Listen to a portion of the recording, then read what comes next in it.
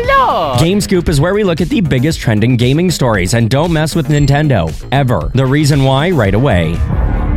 Call of Duty is being turned into a tabletop board game. Right now it has a release date of a 2024 window. It would be set within the rebooted Modern Warfare timeframe and would feature maps, weapons, and everything else from the games. Players would plan their moves secretly, and then the line of sight would be determined by colored lines on the map. The game would also be about outsmarting and outmaneuvering your opponents. They've also announced they want to add new modes to the board game eventually, like co-op campaigns and zombies, but coming in the future. It seems like every video game is getting a movie, but one you won't see soon is Fortnite. Epic Games Chief Creative Officer Donald Mustard says they are currently not actively working on the Fortnite movie. He says he knows exactly how he wants to do it, but it's just not the focus for his team right now. His staff is too busy working on the game, and the popularity just seems to grow.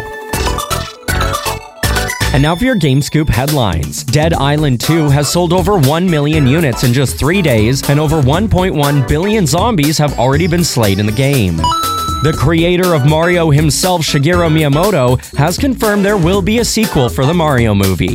Ubisoft has said it's very unlikely The Division 2 will see a PS5 and Xbox Series X and S version.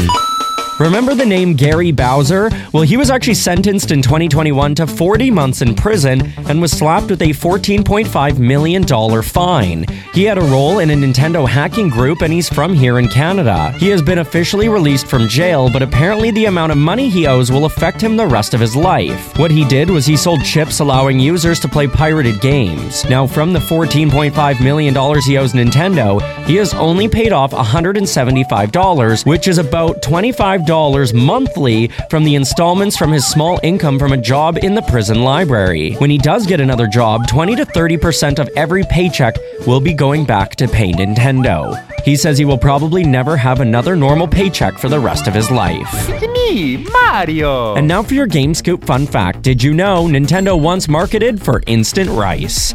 That's your GameScoop. I'm Tyler.